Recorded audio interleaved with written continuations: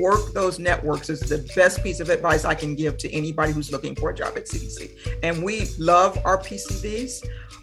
We know they can do the work because they've already shown that they can do the work. And so we like when we see that on CVs.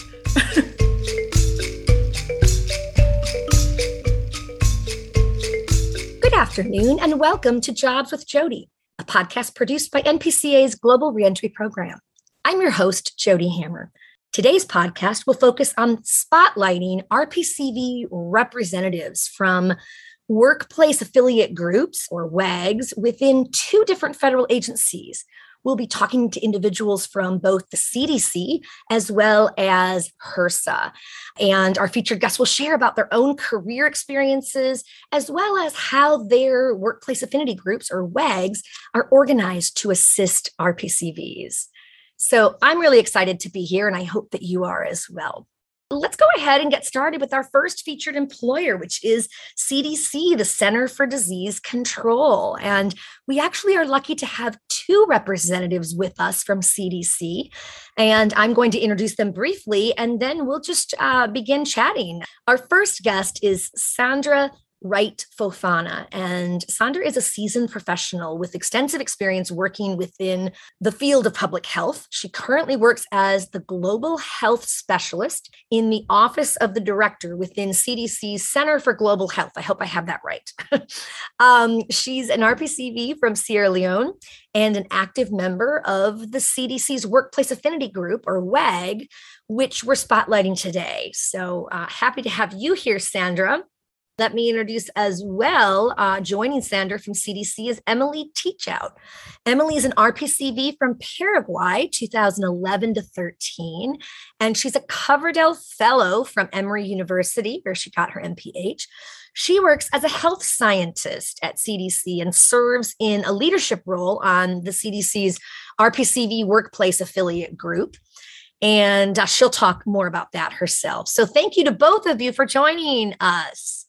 Thanks so much for having us. We're happy to be here. Wonderful. So I would love actually both of you to maybe start by just allowing each of you to share, introduce yourselves briefly and maybe talk a little bit about how your Peace Corps service impacted your career trajectory. Maybe Sandra, would you like to start first? Certainly. I got to the end of college and I didn't know what I wanted to do. So Peace Corps seemed like a radical thing to do. and so I did it. I was a Peace Corps teacher. I taught chemistry and maths at an all-girls secondary school, which was kind of interesting. Then as I came to the end of my Peace Corps service, I wanted to kind of stay in the global arena, and public health came up as the potential way to do that. So I applied for a program that was catering to Peace Corps volunteers that allowed me to get a scholarship to go to University of Michigan School of Public Health. Was that the fellows, the Coverdell Fellows? Yes, I don't think it was the fellow programs at the time that I did it, but yes, the precursor to that. Hey, it's all good. That's great. And after I finished, as I was finishing school, there was only one place that I wanted to work, and that was CDC. Wow. And so there was a program called the Public Health Advisors and Associates Program. And I applied for that program, was accepted. So indirectly, Peace Corps did have the influence to get me into the CDC. And I've been at the CDC ever since. This is my, I hate to say it, but it's my 25th year. Wow, a quarter of a century. That's awesome. With one organization, but you've been in various roles, it looks like, yes, right? I've done a lot of different things at CDC. So that's been the excellent thing about this career, is that I gotten to do a lot of different things, and I hope to get to do a few more things before I call it a career. Absolutely. And that's I think one of the benefits, right, of a federal agency, and a large federal agency. There's so much diversity within it that you theoretically could spend. I mean, you don't hear of a lot of people these days who spend, certainly they're starting out now, who will spend 25 years dedicated to one employer, albeit even in, different roles. So that's really something to be proud of. Thank you. Thank you for your service. That's great. And Emily, can you maybe share briefly about your own career, trajectory, how Peace Corps service maybe impacted your your own career? Yeah, sure. So when I left my undergraduate studies, I did know that I wanted to go into public health. And I thought at that point that I wanted to do something in global health. And part of the reason that I joined Peace Corps was to get a better handle on what that looks like on the ground. So I knew enough from my studies in sociology and, the dangers of trying to implement things in other countries before actually experiencing it or understanding what health looks like or what global health looks like when you're trying to help a culture or people that you that you're not familiar with. So that was part of the reason I joined Peace Corps. And so I was a rural health and sanitation specialist in Paraguay. And when I joined, I thought that my career in public health was going to go in kind of an infectious disease trajectory. That was what I was interested in. And a lot of my volunteering in undergrad was around HIV. And so I thought that's what my Peace Corps experience is going to look like. But when I did that community census and started speaking to the community, what I realized was that a lot of the health ailments and diseases that were affecting the community were actually chronic in nature. So I don't think I knew a single person who didn't have, or a single family who wasn't dealing with hypertension or diabetes or what have you. So when I left Peace Corps, I had a better idea of what my focus was going to be when I went and got my master's in public health. And my master's in public health was in global health and public nutrition. And I was a Coverdell Fellow at Emory. So I got a scholarship for being an RPCV, which was pretty cool. Mm-hmm. And then from there, a lot of the opportunities I got in grad school and after grad school were given to me by return Peace Corps volunteers. So my first internship as a public health, master's in public health student was given to me by a return Peace Corps volunteer. My first opportunity at CDC, the person who hired me was an RPCV, and my second opportunity, which was pretty cool.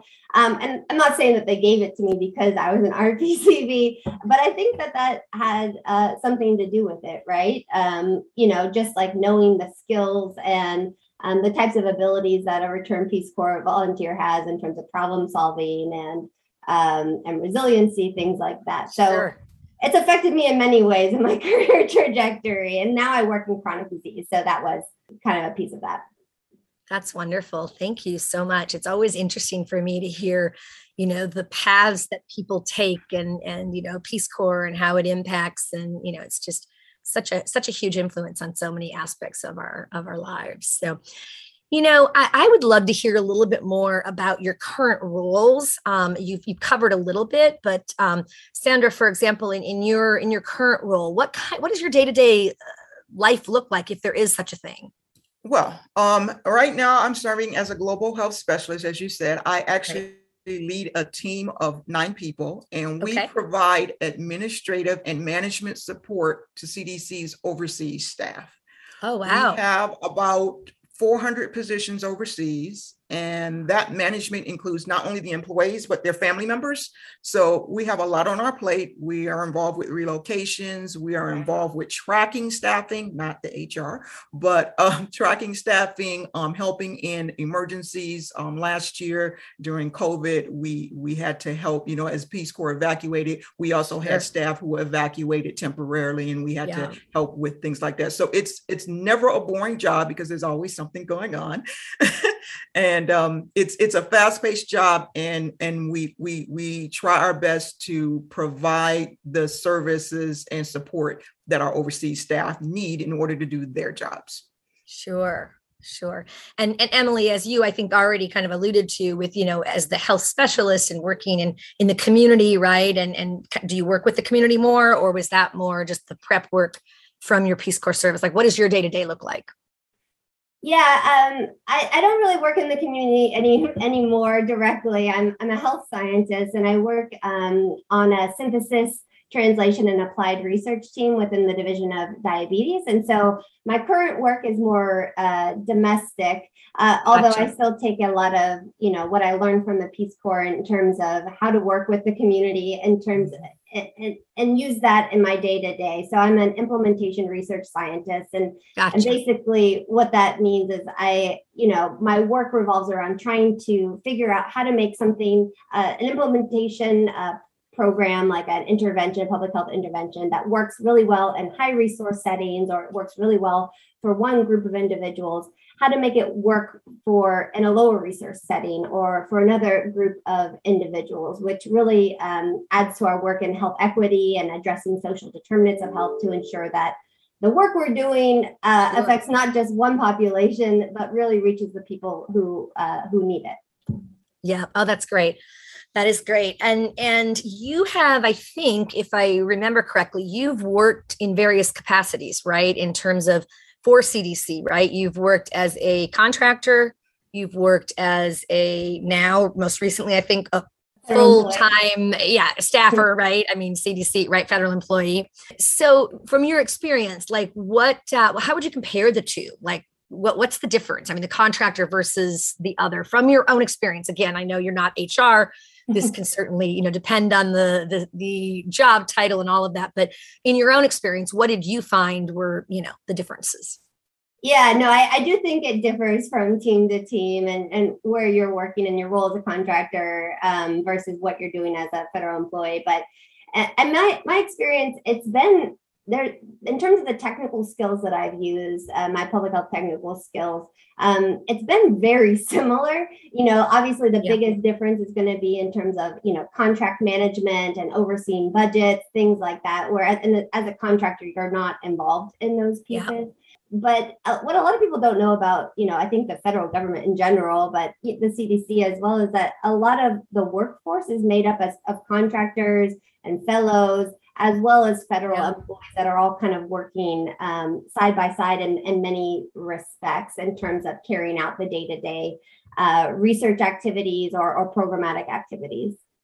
And that kind of speaks to, it seems, the various ways, right, of entering CDC, of working for them. It's not just apply on USA Jobs for a full-time, government employee position. There's contractor positions, there's fellowships, right? I think, didn't you have was it a graduate fellowship that brought you in initially?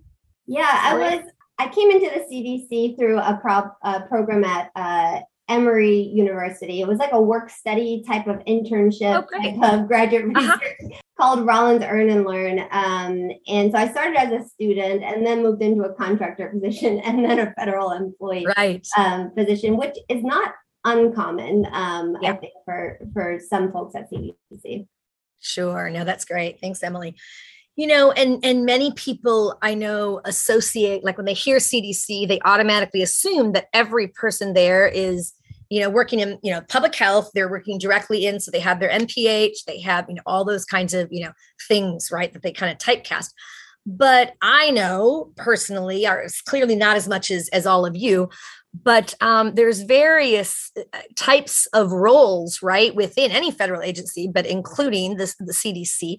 Can you speak to a moment, maybe Sandra, can you speak for a moment to some of the other kinds of jobs that, you've interacted with in the past or of that aren't that technical public health specialist type of, role that maybe you all qualify for?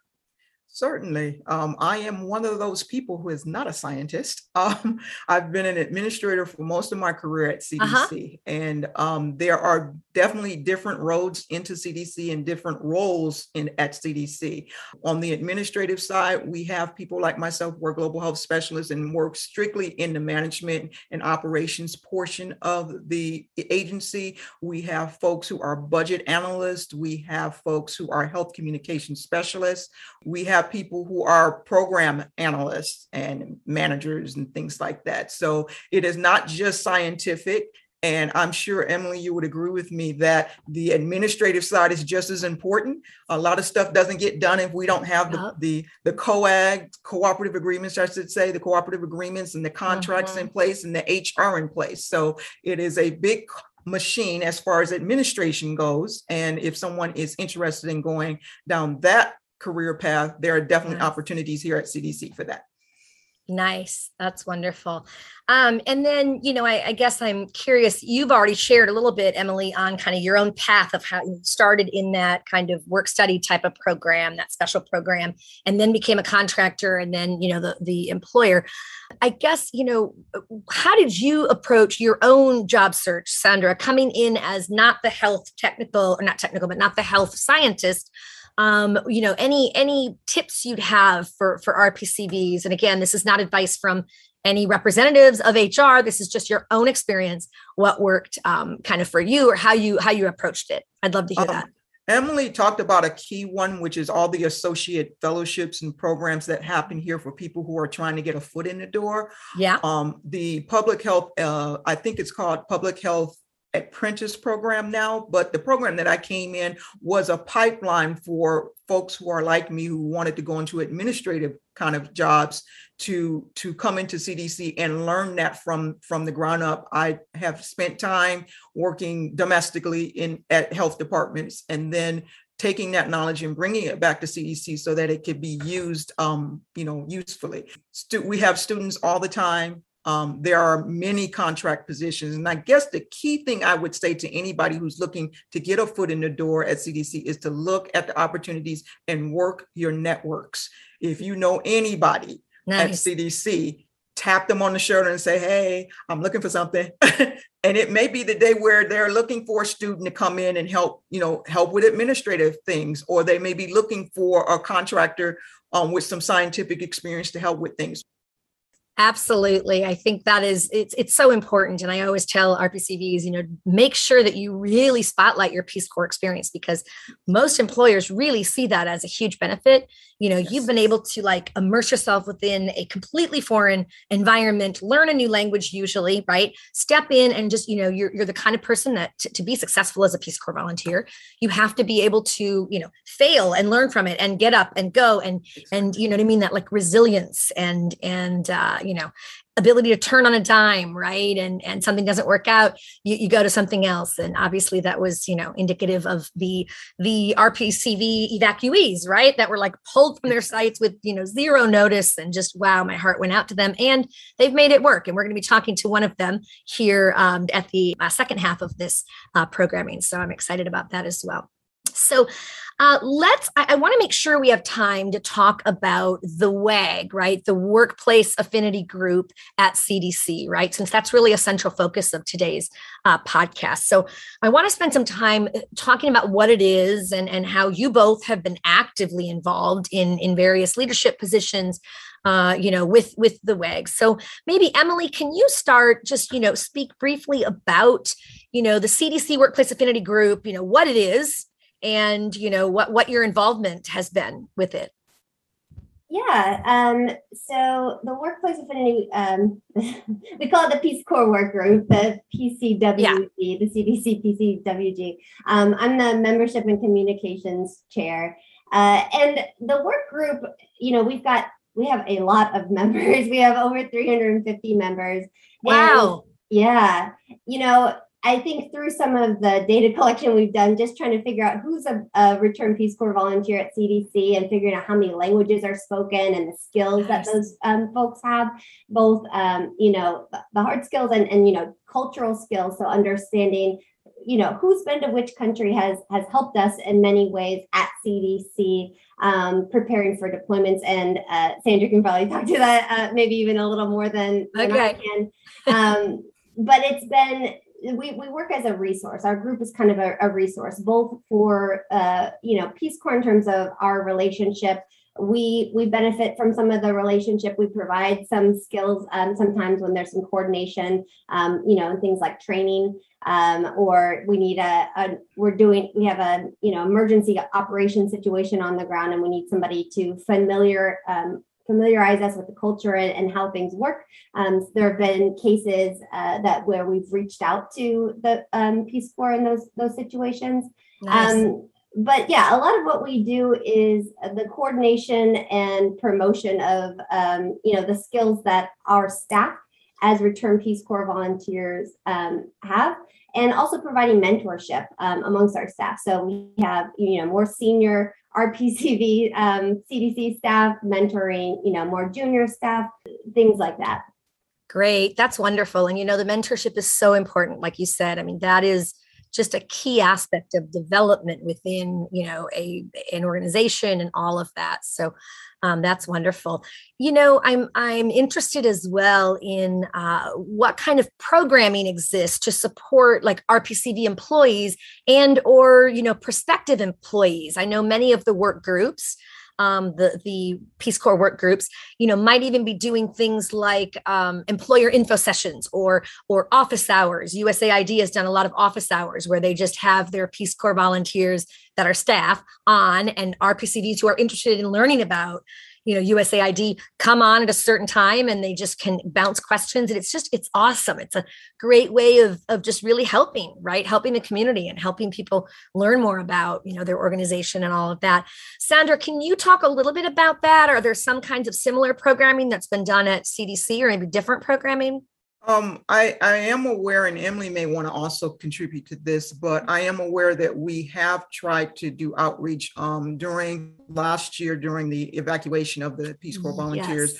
Yes. Peace Corps work group participated in a session to kind of talk about opportunities here at CDC and how RPCVs, the evacuees, could get their foot in the door. And exactly. I know we have done various activities like that to try and encourage people to consider CDC as a place to work. That's awesome. How do you promote those kinds of activities? I don't know if this is maybe for Emily or Sandra, but do you work with Peace Corps to get them out, to put them on their events pages so that they can get the word out? Or how have you spread the word? Do you know? I think it varies from event to event. So sometimes we'll work with our local Atlanta chapter if it's more of a local event. Yeah.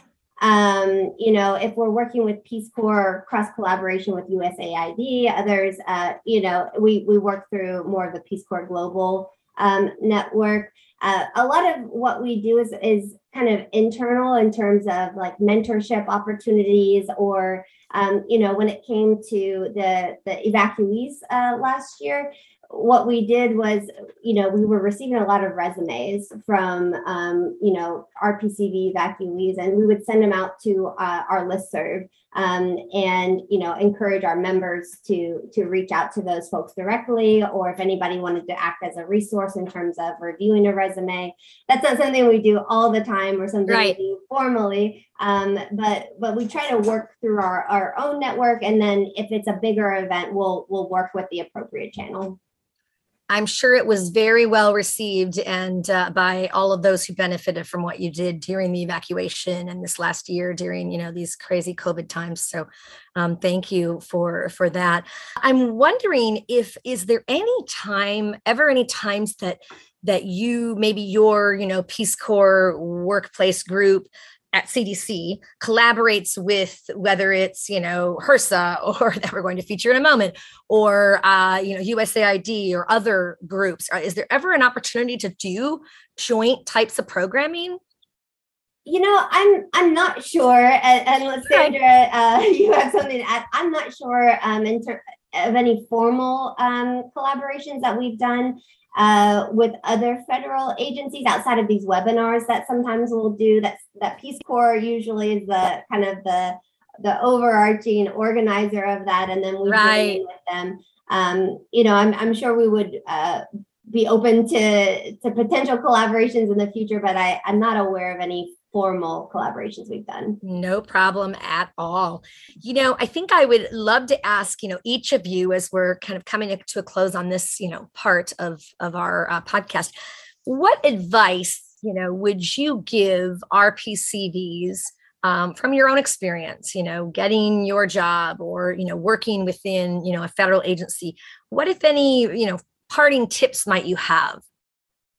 For me, I already said it before, but work the networks and be persistent, be very persistent. I didn't relate this story, but when I was trying to get into CDC, I somehow missed my interview because the interviewer was on one floor and I was on another floor. Oh, and so when I tracked her down, I said, okay, I did not know you were here. I've been sitting here at this door that I was told to do. Can you interview me during your lunch period? And I wouldn't leave until she agreed. Oh, So hey, way to be proactive. Exactly. And you need to be proactive, you need to be persistent, and you need to use those networks, whatever you can use to get your foot in the door. That is what a way to handle a difficult situation. That's awesome. Thank you, Sandra. And Emily, any parting words of advice for RPCVs? Yeah, I agree completely with Sandra. I mean, the networking thing is so important. Everyone hates that word, like go out and network. But it is important to build relationships and then maintain them as well, because you never know who you might want to call up on the phone. To add to that advice, I would say, people told me all the time, like, make sure you know how to quantify or like sell your Peace Corps service. And it has helped a lot. A lot of times, if somebody is not a return Peace Corps volunteer and they're looking at your resume, they don't know what to do with that information. So you need to tell them what you did and how you did it. Did you build, 150 latrines? Did you build collaborations between, the local municipality and your community? Did you and the outcomes? Yeah, exactly.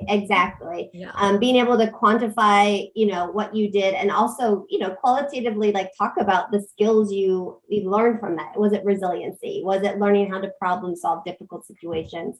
Have like a couple of examples in your back pocket of like times that you really pulled out those skills and you had to do something really difficult, because we all have them. Yeah. Oh, absolutely. And Peace Corps generally gives you many of those examples. So you're rich with those examples of adversity and making it work and all of that.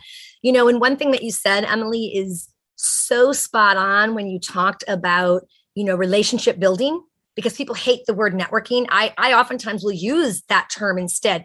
It's building relationships, because networking has this connotation of the slimy, I'm trying to sell myself or getting somebody to buy something from me, I'm the product. Like, people just hate that word. You're so right. But when you phrase it as, and you think about it, you change your perspective of, networking is just building relationships. It's being interested in other people and sharing about yourself and building your I always call it your like web of, or your alliance of people who know about you and you know about them. And, that's all it is. So it doesn't have to be this like slimy, yuck concept. Yeah. And that's something that Peace Corps volunteers, like, if you weren't good at it going in, you definitely learned how to be good at it by the time you were leaving, learning how to get to know people and rely on people and, build relationships. Absolutely. No, that's so true. Well, thank you to both of you. Right now, I'm going to just pause for a very quick station break. And when we come back, we will visit with our third guest from HRSA. As a reminder, this is Jobs with Jody, a podcast produced by NPCA's Global Reentry Program, serving RPCVs worldwide. Today, I'm visiting with RPCV professionals from the CDC and HRSA, both federal agencies, speaking about their experience and their RPCV workplace affiliate groups in their agencies. Our third guest, Jason Rush from Health Resources and Services Administration, or HRSA. I never remember the actual name of it. I know HRSA very well, but I can never remember what it stands for. But another federal agency in the health sector and such. Jason serves as a public health analyst at Health Resources and Service Administration, or I'm going to just call it HRSA from here on out. He is an RPCV evacuee from Peru, from the Youth Development Program, and he's involved with the WAG, the Workplace Affinity Group. He's the recruit liaison in the RPCVs at HRSA, I think is what you titled your group. Is that correct? So I just want to welcome you. Thank you, Jason. Yeah, thanks for having me, Jody. Happy to be here. Wonderful. Well, I just want to, before we get started, I want to first really recognize you as an evacuee, because I know, having worked I was brought on in my current role with Global Reentry right when the evacuation happened. And it was in large part initially to help the evacuees transition into, whatever they're looking at next, or, deal with the job search and all of that, because, it was such a drastic and very quick right? Evacuation. I don't know if you had much time at all, but most people had, maybe a day, maybe nothing. And, so being pulled out of your country of service with, little, if any notice, certainly not an ideal situation. And yet, you really managed to bring it together and made it work. It looks like you landed your job, if I'm correct, with CDC within, was it 6 months of returning or so? I don't know, something like that. That's amazing. Never heard that. So I want to hear, how did you do that? How did you do that? What was your process of successfully landing this position? Yeah. So I'll say it definitely, well, first, like a thank you to NPCA and all of you, just because I can't speak for all evacuees, but at least in my experience, it was super helpful. Just all the resources that were made available when we came back, as far as like webinars were concerned. I know for a while, I feel like every single day I was on some kind of webinar for whether it's HHS or USAID or some kind of federal organization or whatever it may be. Resume assistance, career counseling was a big, huge one. As well as you were talking earlier about networking and like the sliminess of that, but like the Peace Corps network generally was just wildly helpful. I think Peace Corps volunteers in general, in my experience, do a good job of taking networking, which can seem as like the slimy, gross thing, and make it very relational, very enjoyable. People are just enthusiastic to offer assistance and be a benefit in whatever way. So working with who was our interim country director, when we got evacuated from Peru, he was really helpful in just doing career counseling with us and connecting all of us with other people we could talk to, whether it be for grad school or the government or any other job. So definitely was like capitalizing on every resource that I possibly could. It was very helpful. Emailing anybody, even if it wasn't necessarily something I was going to do, just being like, hey, what's your experience? Tell me about this. What's this like? Exploring every option, throwing out as many resumes as possible. And also just, it was beneficial. Like a lot of grad schools and government agencies too opened up a lot in light of us being evacuated and like utilizing NCE or coming into grad school programs was very helpful.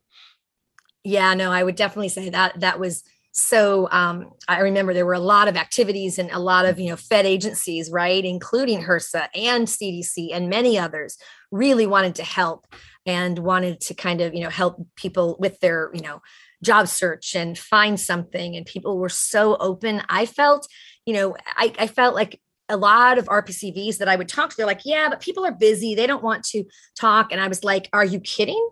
Right now in COVID, people don't have any like contact with other people. They're Peace Corps volunteers. This is your family. Like an RPCV calls you or gets in touch with you, right? And says, hey, I'd love to hear, wondering if you might have 15, 20 minutes of your time to chat about your own experience and tips you might have for a Peace Corps volunteer like me.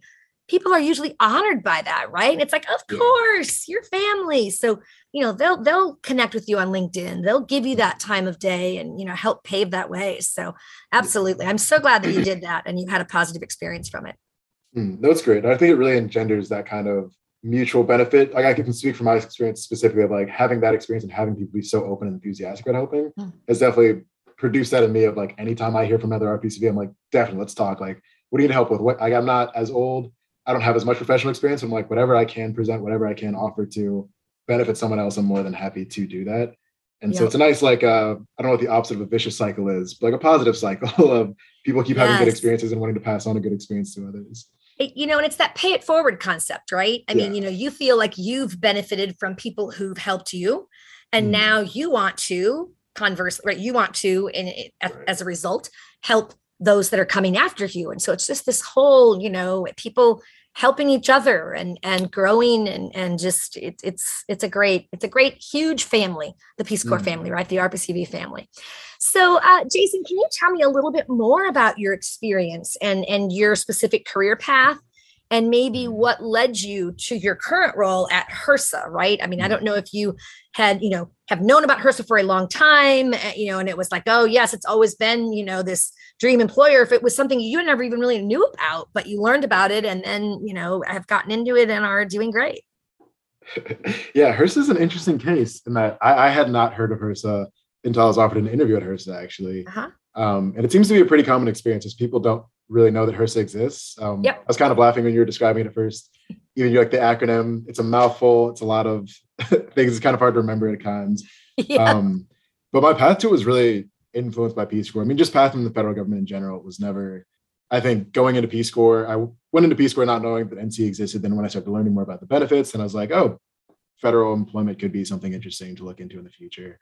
And then evacuation happened, and it became more of like a present. Oh, I should definitely try to capitalize on this while I have it. And so I was just applying like a lot of federal agencies opened up, HHS specifically opened up kind of a general, you could submit your application package through USA Jobs, like your resume, cover letter, document of service, all that.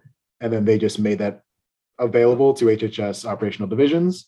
And so I applied through that as well as like some other things. And then HRSA reached out to me through that. And then I had my interview with them. And yeah, like I said, I had no knowledge of what HRSA was. I'd never heard of it before that, but really through the interview, I really enjoyed the interview process. Afterwards, they were very open and like really took seriously the aspects of like you picking them as well as them picking you. So gave me contact information of several people in the office, two of which were Peace Corps volunteers. And talking to them, I found out there are a lot of Peace Corps volunteers at HRSA, which was very interesting. And just like talking to folks like them about their experiences, whether it be as a Peace Corps volunteer or just generally working with HRSA, really got me intrigued in the work itself, the work environment, the kind of the values of the organization, the people there. And so that really pulled me into choosing HRSA over some other opportunities I had. Wonderful. So you had a choice. Wonderful. Yeah, I was very fortunate. Even better. Well, and it sounds like you did the hard work to make it happen too, to contribute toward that. So that's great. You know, many people don't really understand HRSA. And you said, I really didn't know HRSA. I didn't know what it was before I got the interview and such. Can you just briefly, I'm not asking for like an official stance from, the organization, but what is HRSA and what's their mission? Like, can you enlighten people a bit? Yeah. So I think kind of HRSA's low profile is a product of the work that it does. So the main gist of it is we offer a lot of grants for different health focused issues and programs and development, but specifically the mission is essentially to improve health equity and health resource availability in whether it's geographically isolated, economically underprivileged, medically underserved communities. So pretty much the communities that are not spoken about are the ones we aim to serve with our grant programs. So by that nature, most people just aren't really hearing about it.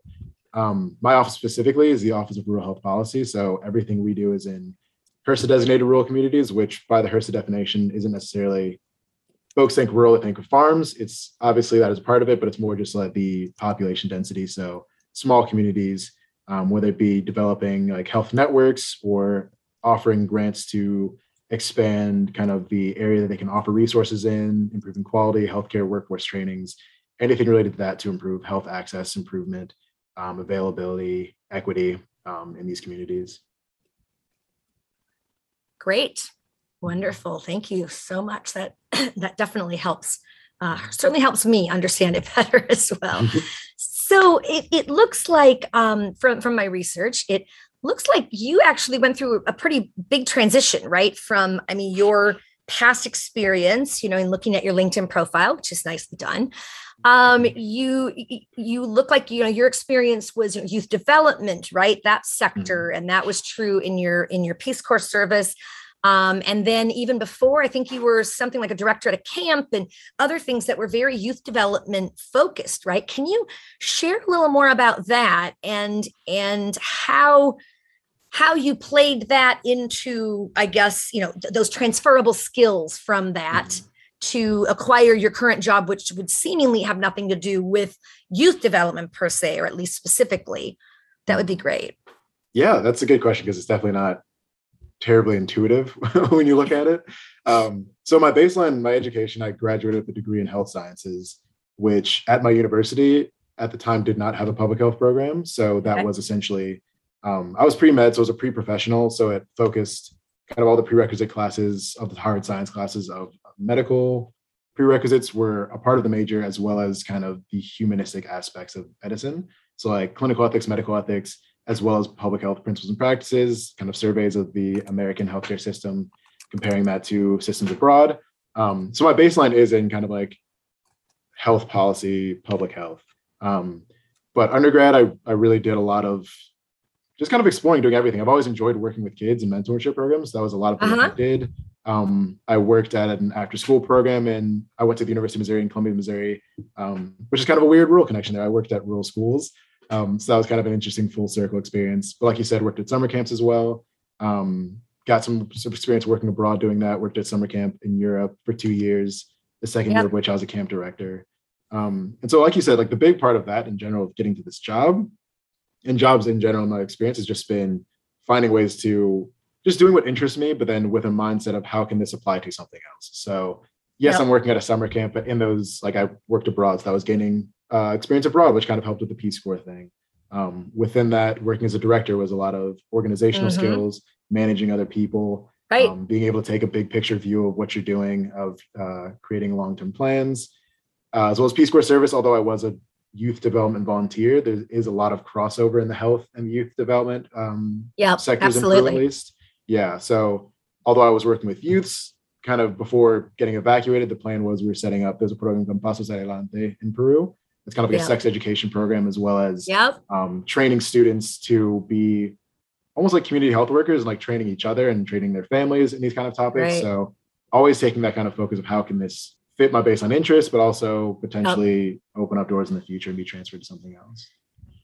That is great. And that's such a prime example of how you do that, right? Mm-hmm. Too many people, I think, feel maybe pigeonholed. Well, my experience is all in health, or not health. My experience is all in your case, youth development and all of that. So I don't think I'm even going to apply for that job at HRSA because I don't have any of XYZ experience, right? But they fail to realize that so many of their transferable skills are absolutely relative. And I think that comes down to also sometimes when you were writing your resume, hopefully in your bullets, you were able to work in more health related types of bullets, like you said, with this sex education, curriculum, or working with them, and, like getting it more health, because so much of what you do is transferable to any other sector, right? Yeah. The skills that you have. And many times I know, many employers say, hey, I don't need the technical, I don't need experience in this sector. I need the kinds of skills, life skills, right? Communication skills, team building, problem solving, resilience, those kinds of things, because I can teach the tech. Right. I can't teach those as easily. Mm-hmm. And I think that's definitely the thing of, there's the idea of like pigeonholing through your experiences, but also just mentally pigeonholing yourself. Because from one aspect too, of looking at organizations like CDC or HRSA, which on the surface are ostensibly health focused, are factually health focused organizations. But like you all mentioned before, like CDC has a lot of other functions beyond just the specifically like health scientists or anything like that. There's administrative aspects. Like HRSA, we have our public health analysts. We also have management analysts who handle the HR work and the administrative work. And even public health analysts, to an extent, handle a lot of administrative duties, whether it's of the administration of grant programs. So even if you don't necessarily have the concrete, health science, public health experience, like HRSA has plenty of people who don't have NPHs or even a health science background like I do. I can speak of a few Peace Corps volunteers as someone who has like a PhD in literature. One of the women who's on our exec group for our ERG, she's a master's in education policy. But it's just being able to come in here and how can you take those skills and apply them to this kind of a setting? And you can, like we said, you can learn the specific concrete public health stuff, especially working with our grantees, like you're hearing about their experience. You can learn about public health issues pretty quickly in your own time. Absolutely. And, that's the perfect lead in to the affinity group, because you mentioned the executive committee. I think you're talking about the RPCVs at HRSA, right? That group. Mm-hmm. Yeah. I'd love to hear a little more from you on how is that workplace affinity group or affiliate group, how is it structured and what are the goals of the organization? Yeah. So for us, we have an executive board we have 2 presidents, 2 co-presidents, a secretary, a recruit liaison, who I am, and then a third goal liaison and a support liaison. Oh, nice. So generally speaking, the ERG is, it's called our RPCVs at HRSA, but technically it's open to anyone who has worked or is interested in working abroad, whether it be with Peace Corps or anything else. So it is open to non-RPCV employees. Yes, it is. That's it great. Is, as far as I know, it is only Peace Corps volunteers, but it is open to anyone. Yep. But generally it's a forum for Peace Corps volunteers or folks who have that kind of international work experience to come and share their experiences, talk to each other about how that was. Kind of it's a very specific kind of experience. So on the most basic level, just have other people to relate to and talk to and connect with. But our different committees do different things. So for me, with the recruit liaison, naturally, it's for recruiting activities.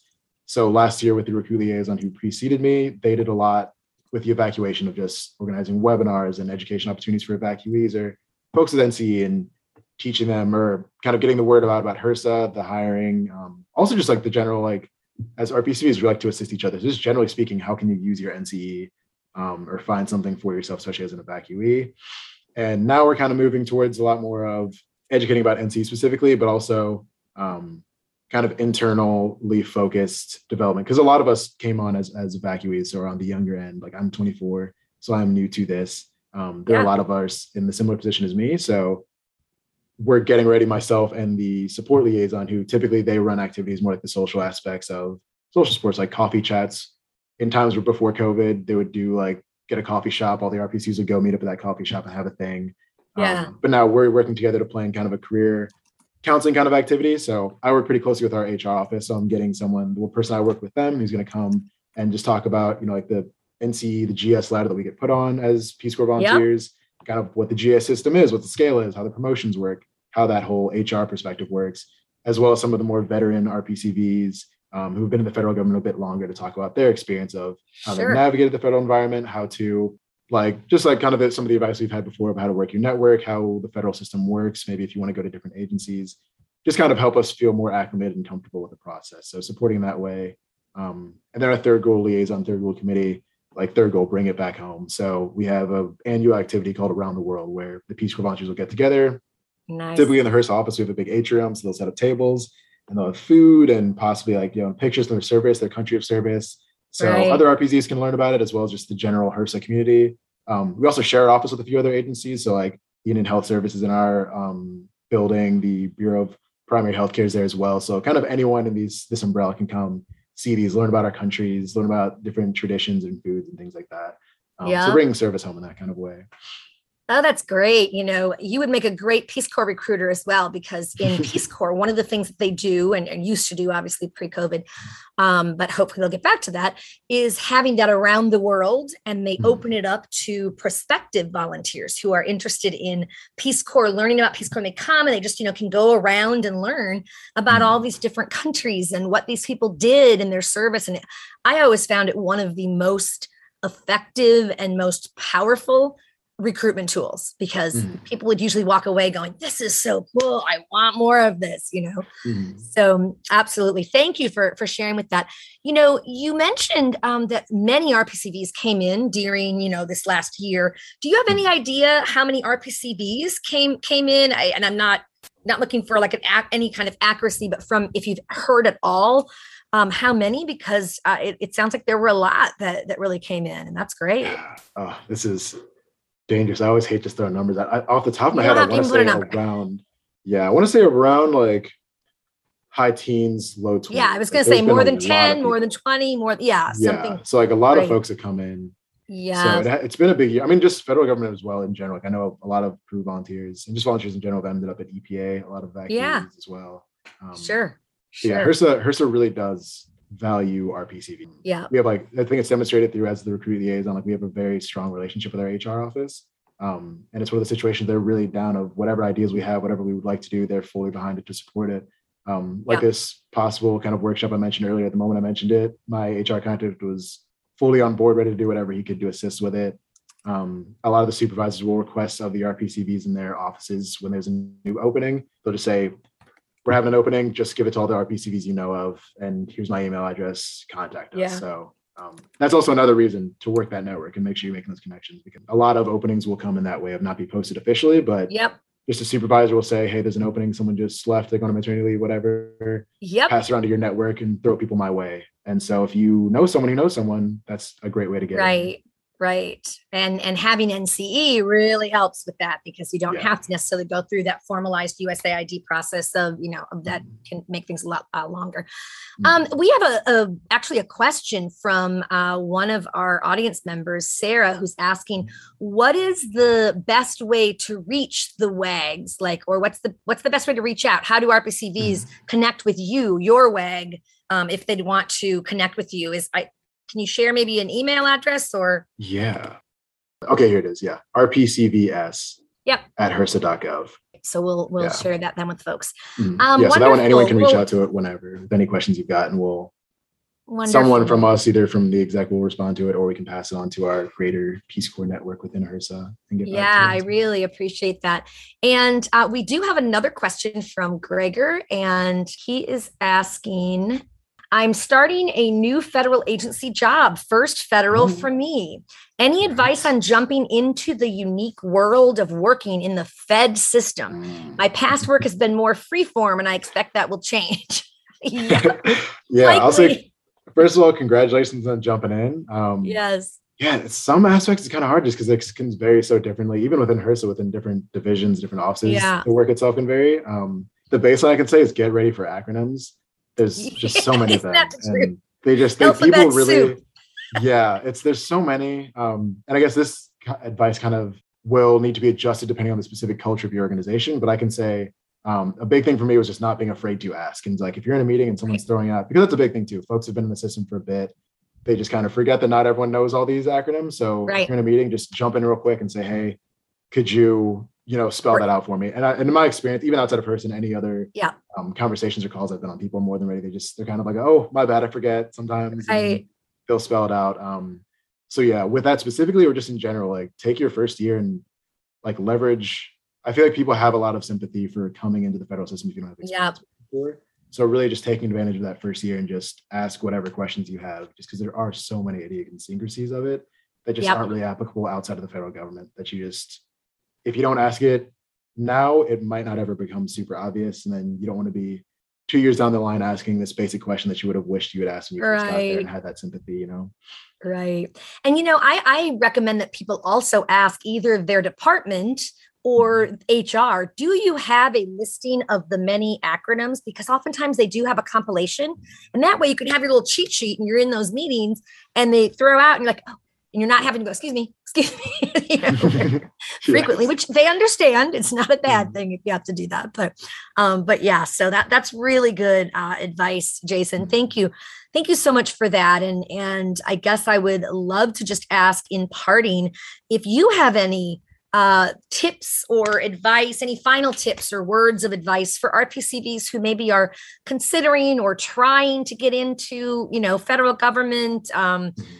I'd say the biggest thing is just be resilient with it. And really don't let the process break you down, just because, working for jobs in general, especially right now, is just not enjoyable. Typically, it's not fun. Yeah. It can be very frustrating, especially in aspects of, I know it's a big thing for me, friends of mine and folks we have talked to, as the recruit liaison this past year, of just setting expectations with the government specifically, but also just kind of the general job search. Like, you might have an interview, you might not hear anything back. You might send in an application, you might not hear anything back.